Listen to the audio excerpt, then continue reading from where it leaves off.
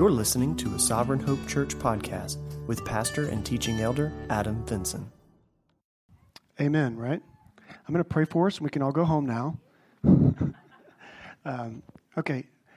So I'm Tyson. If you don't know me, I am one of the elders here. I help out on the music team, and I'm filling in today for pastor and teaching elder Adam Vinson. He's on vacation this week, and so is the McLeod family.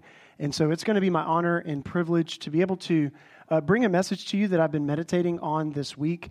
I only do this maybe once or twice a year, so the timing of all this is yet to be determined. But just know that I've been prayerfully thinking about every aspect of today, from the song choice to the background of the slides, to the video, to the scriptures that we've selected. So hopefully I'll get into a rhythm of things and it'll become a little bit more comfortable.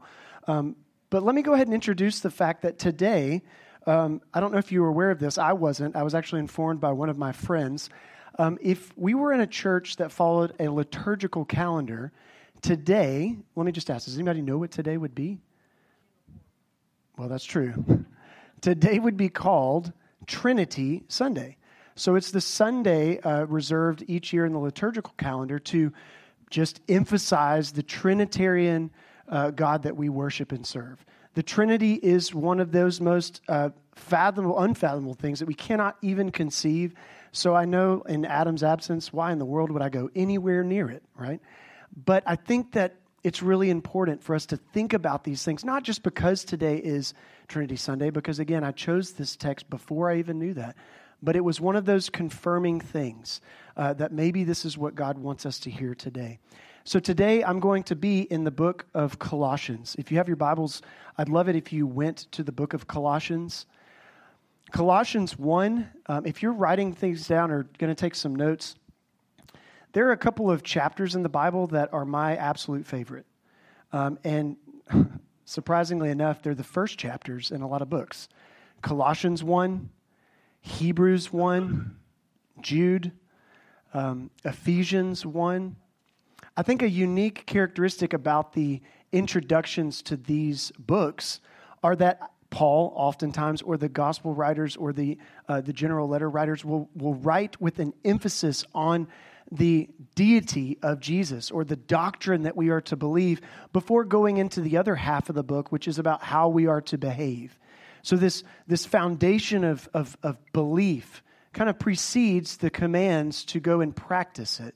And so today I'm going to be looking at Colossians chapter 1, which is really just a chapter and a look about the supremacy of Jesus. Now, if I had just come up today and said, I want to teach about the supremacy of Jesus, some of you, even our kids in here, might say, what does that mean? But after watching that video, do you think that you understand what it means that Jesus is supreme? What is he supreme over? Everything, right? I love that quote by Abraham Kuyper, not John Piper, but Abraham Kuyper, that said, there is not 1 square inch on planet Earth on which the risen Lord does not say, mine, and I rule it. And so today we want to look at some of these things together.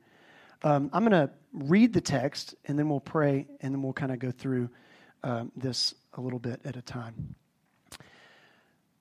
The text here in Colossians 1, if you're looking at it, I'm actually going to back up to verse 13.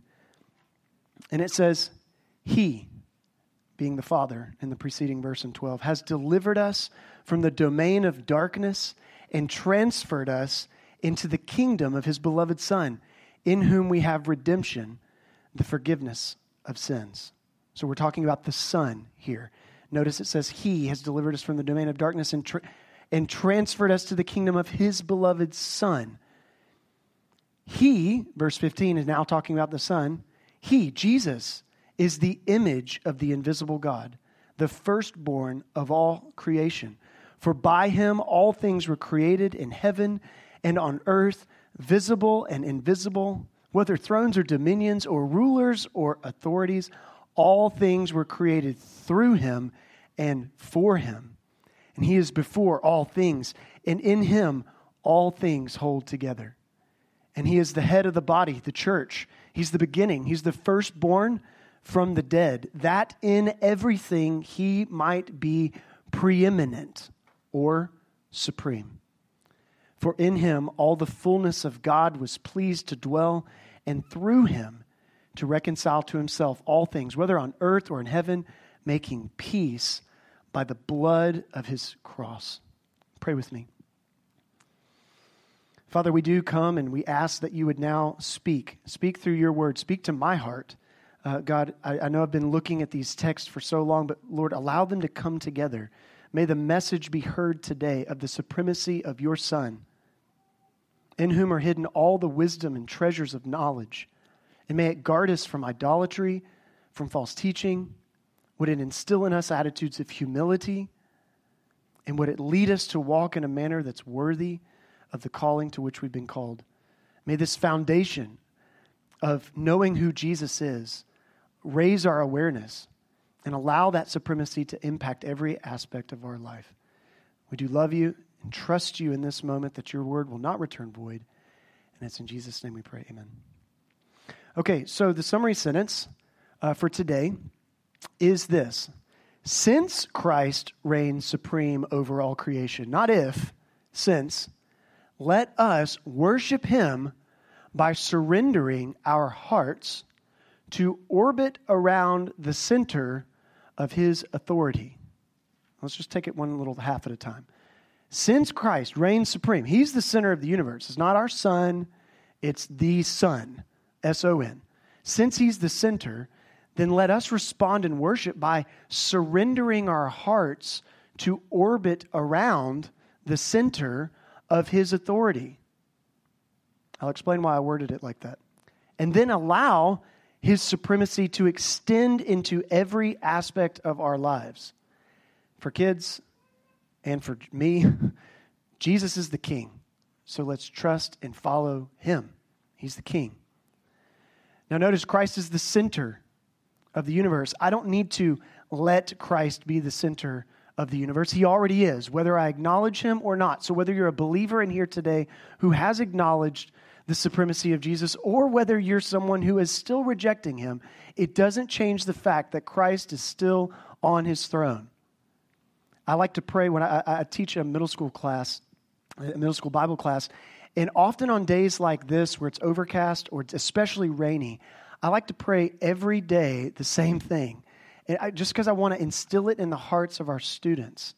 I often pray, Lord, on this dreary day, would you remind us that just on the other side of those clouds is a sun shining in full strength. And whether we believe it or not, one day those clouds will dissipate and the sun will be seen, just as it's always been, shining in full strength. And I like to connect that with students that oftentimes we go through times where we go through trials or tribulations or hardships and it's cloudy. And maybe if you're an unbeliever in here, it's always been that way.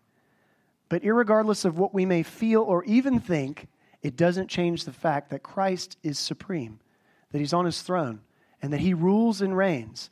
And nothing we say or think or even believe is going to change that fact. So we worship him by surrender.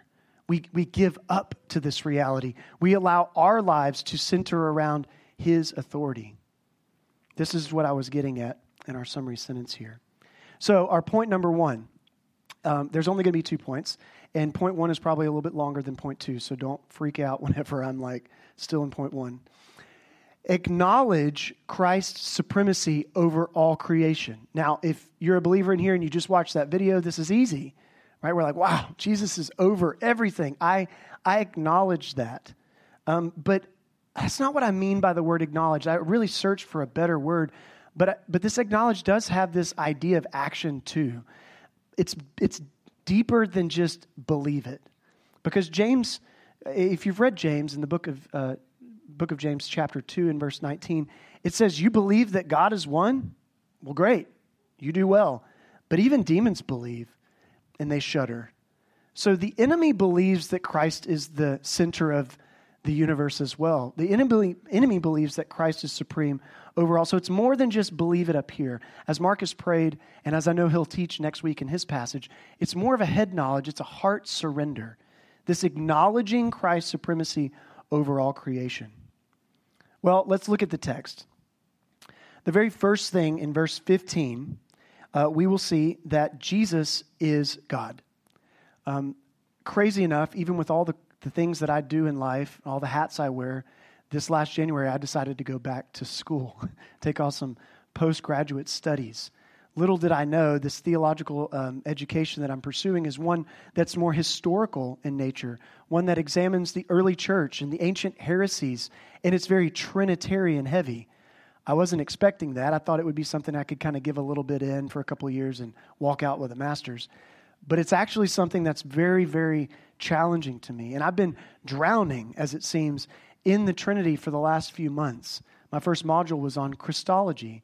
So I've been thinking deeply about the person of the Son, the divine Son, who is the Jesus that we think of, but a lot less like the Jesus in maybe our Sunday school pictures who's just holding a lamb or with some kids around him. This is the risen Lord, who when he comes again is more like Revelation describes him, victorious and coming back to eliminate all who have still rejected him. Let it be known that Jesus is God. Verse 15, he, Jesus, is the image of the invisible God.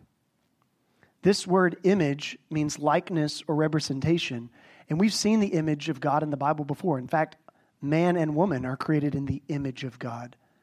We also see image in Romans 1. All these Genesis 1, Romans 1. Just pick a first chapter of the Bible and read it. It's going to be great. Romans 1 talks about how we exchange the image of the invisible God, and we exchange it for images of things that represent animals and creatures and beasts, and idolatry is formed in our hearts. And then we also see this word, I found it interesting, that image is the part in Mark 12 when Jesus says, whose image is on this coin? They're like, should we pay our taxes? He's like, whose image is here? They're like, Caesar's. He's like, well, then give to Caesar's what belongs to Caesar, but then give to God what belongs to God. We are created in God's image. We belong to him. But that's not what this is talking about. Jesus isn't created in the image of God like we are because we're fallen. Jesus was not. He's sinless. If you look at Hebrews 1, another great chapter, it says this in verse 3. He is the radiance of the glory of God and the exact imprint of his nature. He is the radiance. It's like the sun rays shooting forth from the sun. The radiance, the visible thing that we can see and sense of the invisible God we see in Jesus. 2 Corinthians 4:4. Paul says, and even if our gospel is veiled, it is veiled to those who are perishing. In their case, the God, lowercase g, of this world, Satan, has blinded the minds of unbelievers to keep them from seeing the light of the gospel of the glory of Christ, who is the image of God. Think about that. Satan's number one strategy, no matter what you're dealing with, is to keep you from seeing Jesus for who he is. Make Jesus out to be something lesser. Make Jesus out to be one of many other ways. But you just don't see Jesus for who he really is. Don't see him as the way, the truth, and the life, and by which no one will be saved without him. Don't see him like that, because if you do, I think it'll be a very natural surrender to his lordship. Philippians 2, 5-7, Paul tells that church, have this mind among yourselves, which is yours in Christ Jesus, who, though Jesus was in the form of God, did not count his equality with God something to be grasped, but emptied himself and took on the form of a servant. Jesus was born in the likeness of men. So even Elsie Kate the other day and crawled up in bed and was thinking, when was Jesus born? Or how old is Jesus? And I was trying to explain, why are you asking these like really difficult questions? But Jesus, think about Jesus. When we think about Jesus as a human, as a person, we call that the incarnation. That's when the divine Son of God, who's always existed, who is God, took on a human flesh. He took on himself. Philippians 2, there's a side of theology that likes to believe that Jesus, this emptied himself, like he set aside some of his deity or some of his godlike qualities in order to take on. It's not subtraction, though. What we see is that Jesus, the divine Son, took on, he added, not subtracted, he added onto himself a human nature. And we needed that, right? We needed Jesus to be that representative human nature for us because Adam and Eve sinned in the garden. We needed a better representative. Jesus does that, but he was in the form of God. He is God. Verse 19 says, I'm skipping ahead down a little bit in Colossians 1, for in him all the fullness of God was pleased to dwell. So just in case we forget or we have already wondered in our minds, Paul brings it up again 4 verses later. All the fullness of God dwells in Jesus. Now, I'm not going to go into the background. It's worth your time. There's an awesome, interesting story of the context of this church in Colossae.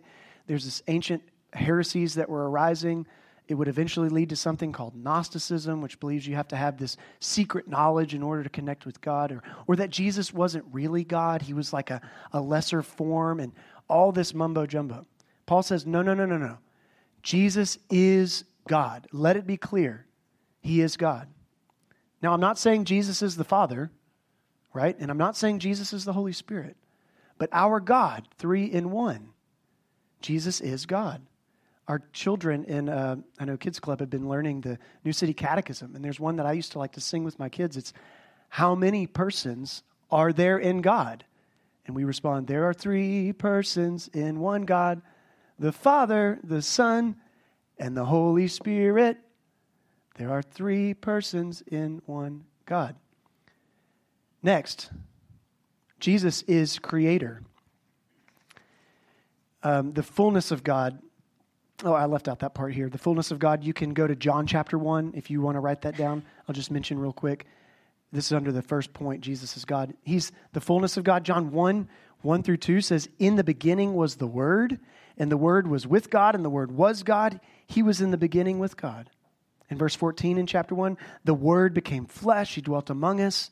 We've seen his glory as of the only Son from the Father. Further down in verse 18, John says, no one has ever seen God. The only God, though, Christ, who is at the Father's side, has made him known.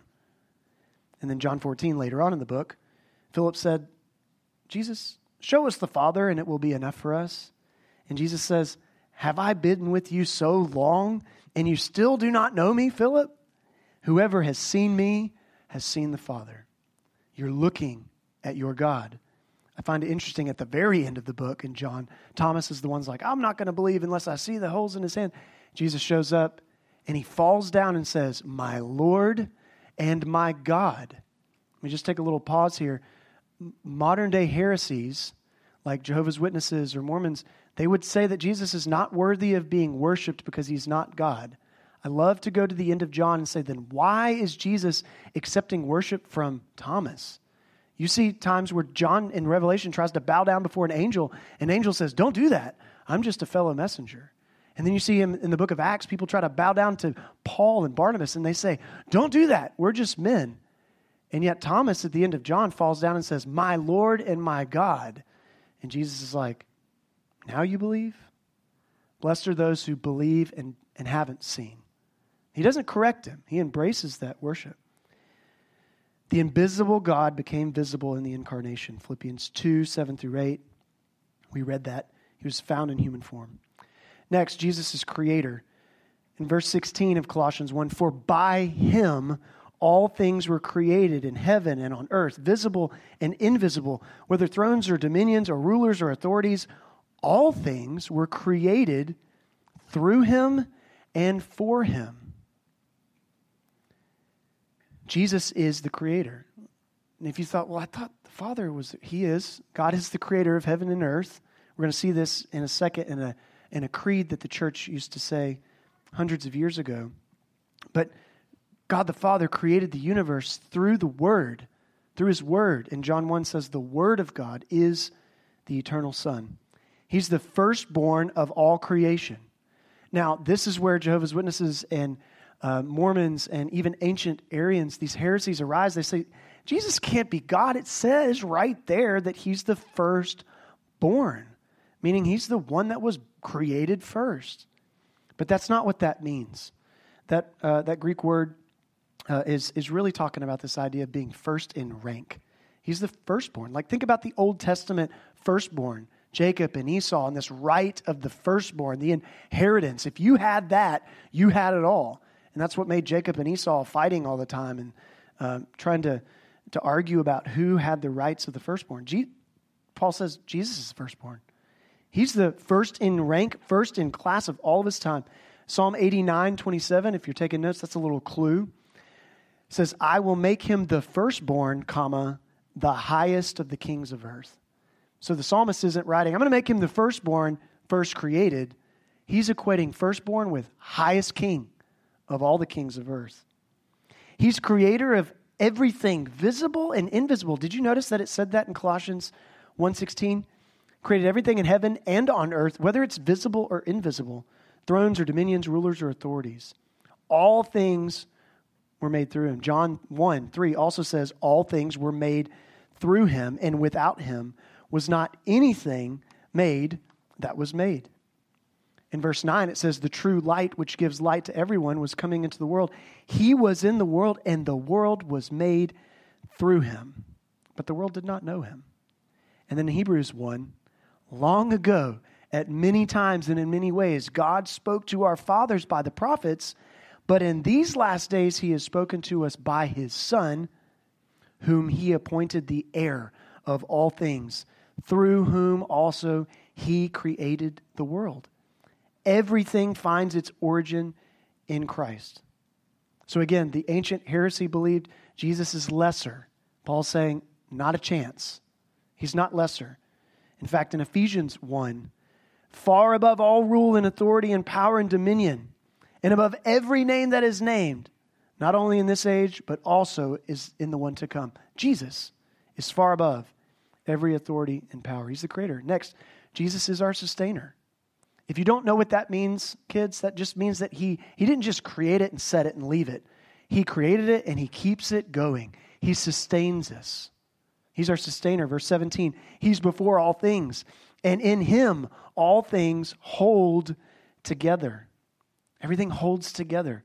Hebrews 1:3, he is the radiance of the glory of God, the exact imprint of his nature, and he upholds the universe by the word of his power.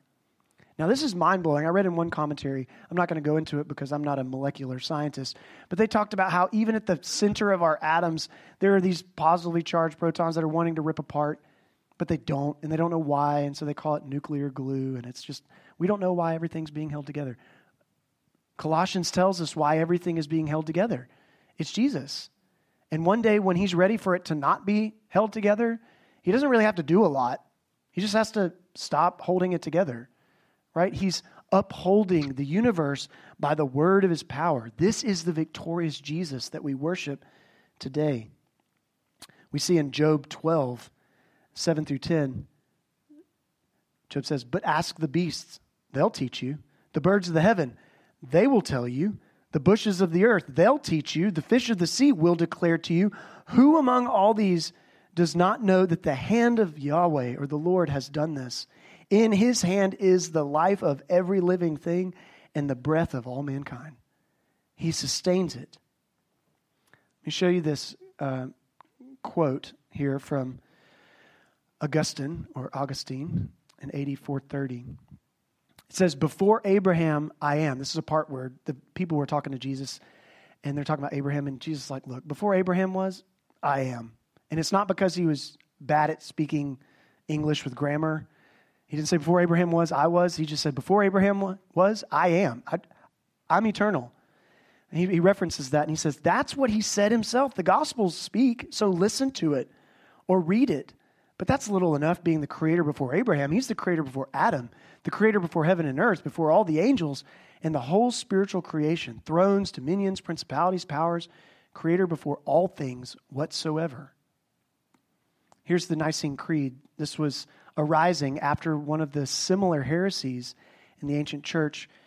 And the church came together on this statement. This isn't scripture, but this is a confessional statement. We believe in one God, the Father, Almighty, maker of heaven and earth, and of all things visible and invisible, and in one Lord Jesus Christ, the only begotten Son of God, begotten of the Father before all worlds, God of God, light of light, very God of very God, begotten, not made, being of one substance with the Father, by whom all things were made. If you're a believer in this room, this isn't really hard to wrap your mind around. I mean, how this works out is, of course. But surrendering to the authority of Jesus isn't necessarily something hard to do intellectually. Maybe if you're an unbeliever here today, it's a little challenging because you haven't believed in God. Or maybe you've been taught all these things all of your life and you know you should, but something's just missing. It's not quite right. The ancient church and us today, we center our lives around these truths. That Jesus is God, He's the creator and He's the sustainer, and that alone demands our surrender. I love how C.S. Lewis in his just Christology goes and says that Jesus was he was one of three things. He was either lying to people, which makes him a liar. He was either crazy, like a lunatic. He didn't know he was lying to everybody because something was not right up here. Or he was Lord. There's only one of three options. If he's one of the first two, then he died, and he definitely didn't come back from the dead because he was just a man. But if he was Lord and he was raised from the dead, then everything changes. And I hope that you understand that. If Christ is reigning on his throne, and he is, everything exists by him, through him, and for him. He has creator rights over us. He has creator rights over us. So believer, what areas of your heart are wandering out of orbit and need to be recentered? That's a question that I started asking myself this week. What areas of my heart are wandering out of orbit, or even in my pride trying to become the thing that everything else centers around? What areas of my day-to-day life do I need to acknowledge Christ's supremacy in? I have this poster board conveniently just right here. And I put Christ here in the very center. So I wanted to ask you guys to help me. What are some things that maybe we can be tempted as believers, or even unbelievers in the room, to place our heart's affections on, or to place our focus on, or to become an idol in our life? What are some of those things? I'm going to try to write them down. Okay, good. Family. Okay, what else? Money. What else? Okay, relationships. Okay, what else? Friends? Relationships? Yeah, what else? Good. Okay, yep, job, say advancement, all that stuff. Okay, what else? One more. We'll put other. How about that? There we go. So I've done a little terrible solar system here. Christ is the center of all these things. Now, step down here. Put a hole in the podium. There we go. When I did this illustration maybe 13 years ago with a youth group when we were talking about worship. We were talking about how our hearts should center on Jesus. When Christ is operating at the center of our hearts and our lives, and everything is in its proper orbit around Christ, things work, right? This would be helpful if this was a circle, but it's not. If you're listening on the podcast later and have no idea what I'm doing, I'm rotating a poster board, and everything's rotating nicely around Christ. But when we take our affection and our focus and we take it off Christ and we put it on one of those things that you talked about, like job or something, you notice that everything is out of orbit, right? I don't have to do this for each of them to kind of prove the point. So I'm just going to leave that there as well to kind of just be a visual reminder as you ask yourself, what areas of our life might be out of orbit this morning? Here's the good news. Christ is King. He's accomplished a great salvation, and He offers a lot of grace for us sinners that come and say, Lord, I'm out of orbit. Will you fix that? Will you rule and reign supreme in my heart like you are already ruling and reigning supreme in creation? Next, acknowledge Christ's supremacy in salvation. So the first half of 1 Corinthians verse 13 is just Paul's just saying Jesus is awesome. He really is. He's the King. He's incredible. He's God. He's worthy of your worship. And then he goes into another little section here. I thought about saying acknowledge Christ's supremacy in the church, or saying acknowledge Christ's sufficiency. I mean, it's all kinds of stuff. These things aren't gospel. They're just points. But I'm calling our hearts to recognize and acknowledge in our hearts that Christ is supreme over creation and He's supreme over salvation. Verse 18 says, and He is the head of the body, the church. He's the beginning. I put up here, Jesus is our shepherd. We come to this local church, this lowercase c church, every Sunday. But you know that Jesus is the captain and the chief shepherd of the universal uppercase C church all over the globe. Whether you're on the far east of our world who's probably already met and worshiped on this Lord's Day, or you're out west and you haven't met yet because you're still waking up, it doesn't matter. Jesus is the king. He's the supreme ruler of his church. And all true believers are members of that universal church, whether you're a local member of our lowercase c church or not. If you're a Christian, you're a part of this. But we lead as under shepherds here in this church. Adam, Marcus, and I, we gather together, we pray, we seek to cast vision for our church. But we're not the leaders here. And you guys need to know that. I know a lot of people might look at us and say, okay, they're the leaders of that church. Remember, one, we're just volunteers here. We're one of you trying to just say, follow us as we follow Jesus. But two, especially because we know this isn't our church. This is Jesus' church. And yes, there may be times where we get off of orbit as a church, even as leaders, and need to be recentered on that too. But Jesus is our chief shepherd. And I'm thankful for that because it takes a lot of pressure off me, right? In fact, he gives me promises. Instead of fear, he gives me promises. In 1 Peter 5, he gives me a promise as an elder. When the chief shepherd appears, you'll receive the unfading crown of glory. Work hard. Keep investing. Keep serving people and loving people because Jesus is coming back and he's the chief shepherd. He's the head of the church. He's the beginning. He's the head. 1 Corinthians chapter 12 is that chapter that's all about the church being like a body. All of us are like different body parts. Some of you might feel really important, like the mouthpiece. Some of you might feel really insignificant, like an elbow or something. I don't know. But all of these parts of the body, without one another, could not function. But guess who's the head? Jesus is the head. He's the leader. We follow him. For just as the one body has many members and all the members of one body, so it is with Christ. That's in 1 Corinthians. So I read a commentator who said, Jesus is not an angel who serves the church. Because in Hebrews it says their angels are ministering spirits for us. Jesus is not an angel who serves the church. He's the head of the church. He's the leader. And we are merely under shepherds of our great shepherd. Hebrews 13 says, now may the God of peace, who brought again from the dead our Lord Jesus, the great shepherd of the sheep, by the blood of the eternal covenant, equip you with everything good that you may do his will. Next, in Colossians 1, Jesus is our resurrection. He's our resurrection. Is that on there? Yes, it is. Okay, good. Jesus is our resurrection. What I mean by that here is in verse 18, it says he's the head of the body, the church, he's the beginning, and he's the firstborn from the dead. Remember, he's not the first thing created. He's the first in rank.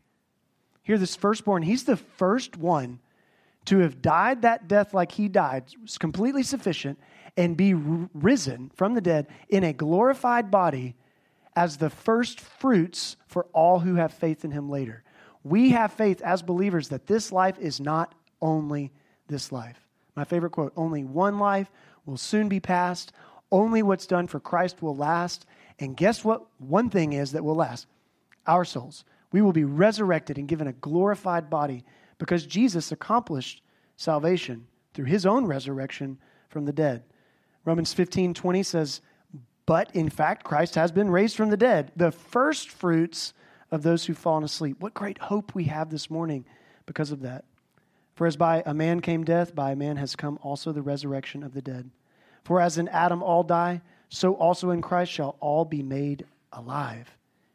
This is why in John 11, when Jesus is talking to Mary and Martha, when Lazarus has died, Jesus says to her, your brother will rise again. And Martha said, oh, I know he'll rise again in the resurrection on the last day. So she knew that. Jesus said to her, I am the resurrection and the life. And whoever believes in me, though he die, yet shall he live. And everyone who lives and believes in me shall never die. Do you believe this? Man, I feel like he's asking me that too. Do you believe this? She said, yes, Lord. I believe that you are the Christ. You are the Son who is coming into the world. Martha she might have had her crazy moments, right? That time when she was worried about serving and Mary was the one like adoring Jesus. She got off orbit. Here in this moment, Jesus says, I'm the resurrection. And she says, I believe it. There are times when Jesus looks at us, who do you say that I am? Peter speaks up, a guy that's often off orbit, who says things that are off all the time, says, you're the Christ. And he says, Peter, man didn't reveal that to you. You're right. So these people, they get this Christology right when it matters. And that's what I pray that God will do to our church too, is that we'll get our Christology right, that we'll trust him and we'll know that he's our King. Jesus is our reconciliation and our peace. Verse 20. And through him to reconcile to himself all things, whether on earth or in heaven, making peace by the blood of his cross. To reconcile, to bring back together. Right? I tell my students when we come to a passage like this and a big word like reconcile, it means that something's been broken apart and you're going to bring it back together. And oftentimes, at least in the middle school world as well, like we try to bring a gift or some form of appeasement to see if that'll fix our relationship. Like you and your friend are fighting. Maybe you show up with Dunkin' Donuts and say, hey, can we be friends again? If they look at that box and say, how dare you think you could win over my friendship with donuts, and throws it away, that wrath has not been satisfied. That relationship has not been reconciled. The offering was not sufficient. Fill in the blank with whatever it is that you might bring to the table to try to reconcile in a relationship. If it was sufficient, then it works and your relationship's restored. Jesus is our reconciliation. Whether it was on earth or in heaven, he makes peace between us and the Father, between us and God by the blood of his cross. He comes, he's not offering donuts or offering anything else. He's not even offering the blood of the sacrifices of the Old Testament, which were only good until the next time you sinned. He's offering his own blood, and it was so sufficient that it worked to reconcile us to God. But get this, if you're an unbeliever here, it doesn't happen by default. You can't just hear me say that Jesus did this, and you're like, wow, that's awesome, that's good news. It is good news, but you have a part to play, and it's repentance. It's turning from yourself, turning from your life of sin and giving up. I'm not trying to be the captain of my soul anymore and just pencil Jesus in and let him orbit around my story. I'm like releasing. I'm giving up to be orbiting around his authority. Back to the summary sentence. Making peace by the blood of his cross. I love verse 13 and 14 where we opened up with. It said, he has delivered us from the domain of darkness and transferred us to the kingdom of his beloved Son. He's delivered us from the domain of darkness. This deliverance means rescue. And guess what? We've already seen it. You look at that same word in the Old Testament. It's in Exodus where we just covered. The Lord saved Israel that day when they walked through the Red Sea. Saved. He rescued. He delivered. It was mentioned earlier when he passed over their homes. The Lord saved. He rescued us. There's a greater delivery going on here. He's delivered us from the domain of darkness, far worse than Pharaoh. He's delivered us from the domain of darkness, but he's transferred us into the kingdom of his beloved Son. This transferring word is something that's really cool. That's like when conquering kings would come in and literally take over your nation and pick you up and exile you and move you somewhere else against your will. Here's the great news is that Jesus does that in a good way. He comes into the domain of darkness and rescues believers who put their faith in him, and he transfers them into a brand new kingdom. He's doing something new. I want to be in exile there. Right? I want to be exiled with him to the kingdom of light. There's so many good stories and resources. John Bunyan, who wrote Pilgrim's Progress, he wrote a book called Holy War. Man, it's so good. This is all about the kingdom of man's soul being overtaken by Diablos or something, represents Satan. And ear gate and eye gate and all these things are just closed shut. And the king sends Captain Conviction to the gates, to knock on the gates, to say, let the rule of the king in. Don't buy into the lies of those who've overtaken you and convinced you that you own this little thing. This land is his, like open up. And yet it just closes even tighter. And what's really cool, I love it so much, is that Captain Conviction writes a letter back to the king, and he has a petition. Send us reinforcements. These gates are closed tight. And what's awesome is it says that when the letter was delivered to the king, it actually was received by the king's son. And the king's son read it, reworded it, and then spoke it to the king or his father as his own request. Not Captain Conviction's request, his request. Father, may it please you to send me and let me go. And man, when he shows up, war's over, right? The son wins. And the story's awesome.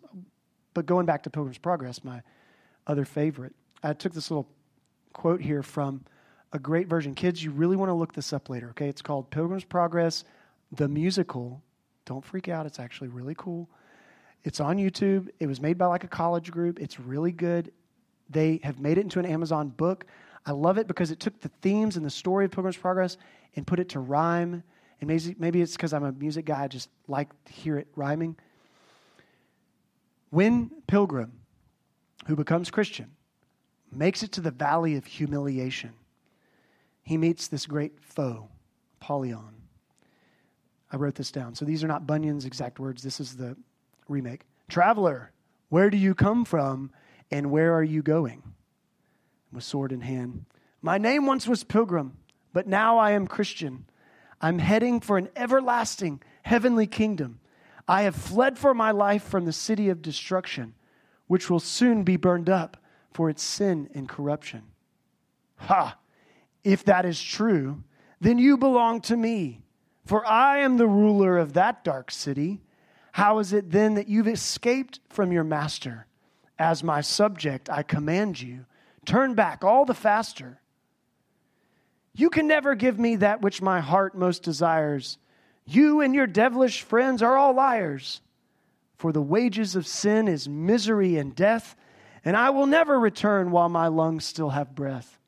I've given myself to serve a new king, and I wouldn't trade his love for anything. Your weak king was crucified.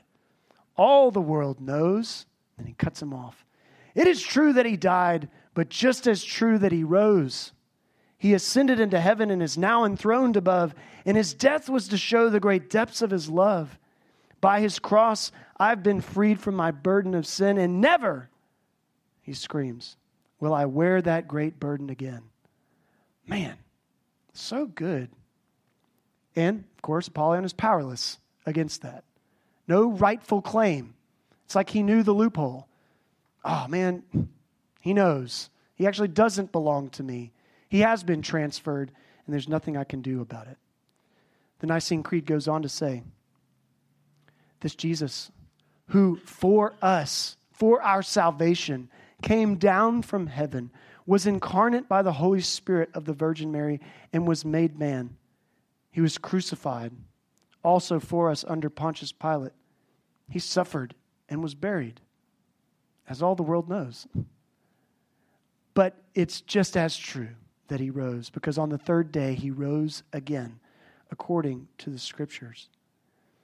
As we continue to study in the next few weeks, I'm wrapping up here, as we're in Exodus and we're thinking about this great deliverance, we're thinking about God rescuing his people out of Egypt, out of slavery. Keep this in mind. God's not just on a mission to rescue them out of something, some domain of cruelty or domain of slavery. He's rescuing them to himself. He's on a mission not only to get them out of Egypt, but as I've read before, he's now on a mission to get Egypt out of them. And so he's working. He's about to bring them to Mount Sinai, we will see. He will give them the law. They will fail immediately and continue to do so. But he's on a mission to get Egypt out of them. He is our great Savior. His deliverance is greater deliverance. Here's what's really crazy about the book of Jude 1. I can't really say chapter 1 because there's not really chapter 2, but Jude, verse 5, which is most likely the half-brother of Jesus, who did not believe in Jesus during his earthly ministry, like James, who would not have believed in Jesus until he saw him rose from the dead, which, by the way, if you have a sibling, you would feel the same. If they told you they were your God, you would be like, no. But if they came back from the dead, you might change your mind. Jude did the same thing. And listen to what Jude says. He knows Jesus personally. And he says in Jude 5, I want to remind you, although you once fully knew it, that Jesus, who saved a people out of the land of Egypt, ... I'll fill in the ... in just a second. Jesus was the one who rescued them out of Egypt. Man, Jude understands this person, this human that I see is not just a human. This is God in human form, who once I thought was my brother, who is my king. And he's the same God that's rescuing and delivering out of Egypt, and he's doing a greater rescue and deliverance today through the gospel. So question to believers, what areas of your heart need to be recentered around the great depths of his love? These are the areas of our life that might need to just be recentered practically. I got a lot of work to do myself. But what great areas of our hearts need to be recentered around the great depths of his love? Where could the gospel and meditating on what Christ has done for us lead us to greater humility, greater appreciation, less complaining, more thanksgiving? All these areas that I'll be first to get in line saying, Lord, center me. So I'm not telling you I got this figured out. I'm telling you, but what areas of your heart need to be recentered around the great depths of his love? But to the unbeliever, do you know this Jesus? Have you surrendered your life to the eternal Son? Here's the ... Jude said, now I want to remind you, although you once fully knew it, that Jesus, who saved a people out of the land of Egypt, afterward destroyed those who did not believe. Oh, that's harsh. Why are you speaking of wrath or judgment from the pulpit? Because it's a big deal, and it's serious. If you don't know Christ, come, hear, repent, and believe. All those people that left Egypt that we're studying about right now, just keep in mind in a few chapters, none of them are going to enter the promised land except for their children and Joshua and Caleb, because they reject God. Hebrews 3, here's my appeal to you. Take care, brothers, lest there be in any of you, believer or unbeliever, an unbelieving heart, leading you to fall away from the living God. But exhort one another every day as long as it's called today, that none of you may be hardened by the deceitfulness of sin. For we have come to share in Christ, if indeed we hold our original confidence firm to the end. So as it is said, today if you hear his voice, do not harden your hearts as in the rebellion. For who were those who heard and yet rebelled? Was it not all those who left Egypt led by Moses, and with whom he was provoked for 40 years? Was it not with those who sinned, whose bodies fell in the wilderness? And to whom did he swear that he would not enter his rest, but to those that were disobedient? So we see that they were unable to enter their rest because of unbelief. Don't let unbelief rule in your heart. Let Christ rule in your heart. Because at the end of the day, whether you see beyond the clouds or not, whether you've convinced yourself there is no sun shining, the clouds will dissipate and you'll see it. But you'll see the sun, S-O-N, sun. So why does all this matter? Oh, by the way, there's the other part of the Nicene Creed. He ascends to heaven. He sits on the right hand of the Father. He will come again with glory to judge the living and the dead. He's the king. So why does all this matter?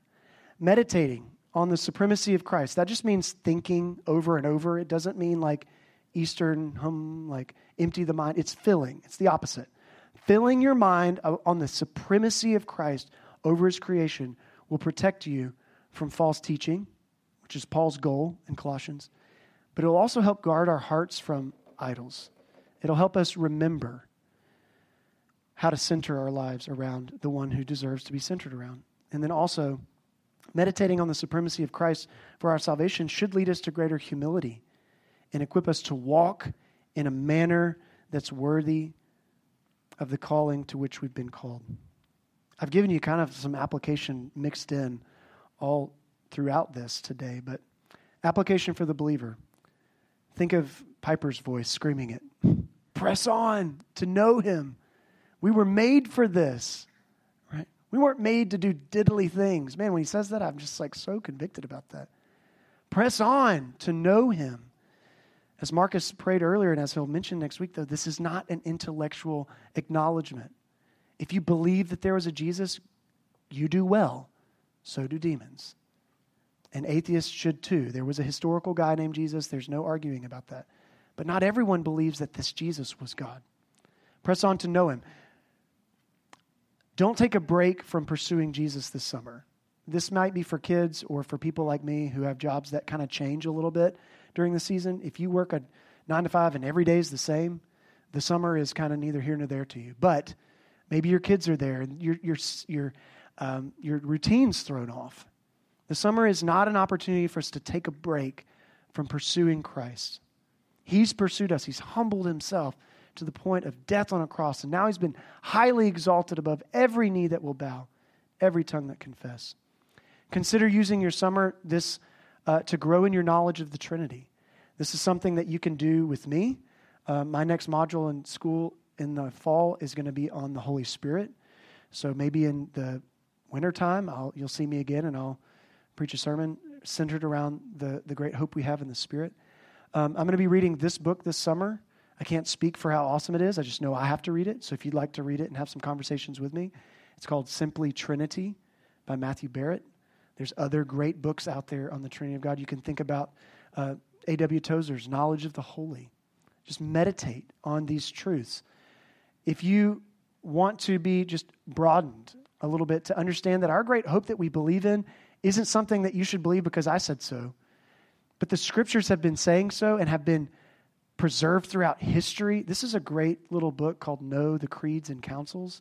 It just shows like the different types of heresies and things that had to be worked through as people tried to formulate these truths about what the scriptures teach about who Christ is. So Simply Trinity and Know the Creeds and Councils.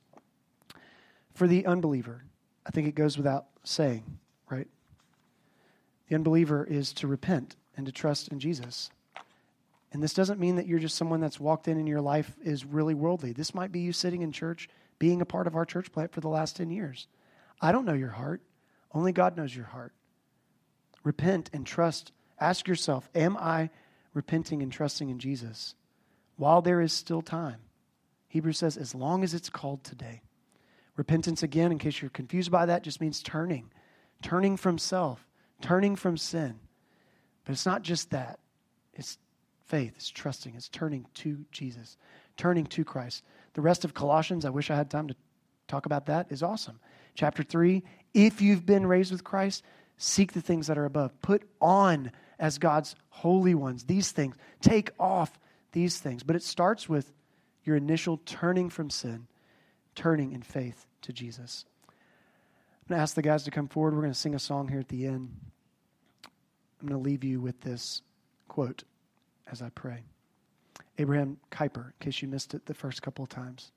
There is not a square inch in the whole domain of our human existence over which Christ, who is sovereign over all, does not cry, mine. Will you yield to that today? Let's pray. Father, Son, Holy Spirit, our God, 3 in 1, we sang about this morning. We believe in God the Father. We believe in Christ the Son. We believe in the Holy Spirit. We pray that you would rule and reign supreme in our hearts today. I pray that you would have used my disorganized thoughts to just pull together to communicate a great truth about Jesus. As we see in Revelation, there is no one more awesome than he. There is no one to be feared and revered more than he. It's not the Antichrist, it's not the beast, it's Jesus when he shows up in chapter 19. And we're at the part of history where that's the next thing to happen. Christ is not coming back riding on a donkey, he's coming back in victory. And so, God, we pray that you would be honored today. We thank you and we ask that you would lead us into this summer into greater awareness of who you are and what you've done and accomplished for us. Help the reality of what you've done in creation. Help us to be on guard against idolatry. God, we pray that you would help us think deeply about what you've done on the cross, that it would humble us and lead us to greater humility and not arrogance, to know that if you humbled yourself to the point of death, even death on a cross, why can't we humble ourselves when we come to our own relationships with others? Why are we so concerned about being right instead of listening to our commanding chief who says, forgive? Why am I so concerned about being worrisome and fearful about the days ahead when my commanding officer has said, do not be anxious. All authority in heaven and on earth has been given to me, so go, therefore. God, help us to live in light of the supremacy of Jesus. Lord, as we sing a song that is unfamiliar but easy to learn, may we pray and make it our prayer that you would be the center of our life. You're already the center of the universe, so come rule and reign supreme in our hearts. And it's in Christ's name we pray. Thank you for listening to the Sovereign Hope Church podcast. We trust that you've been encouraged by the word. For more information about our church, please visit our website at www.sovhope.org. Again, that's www.sovhope.org.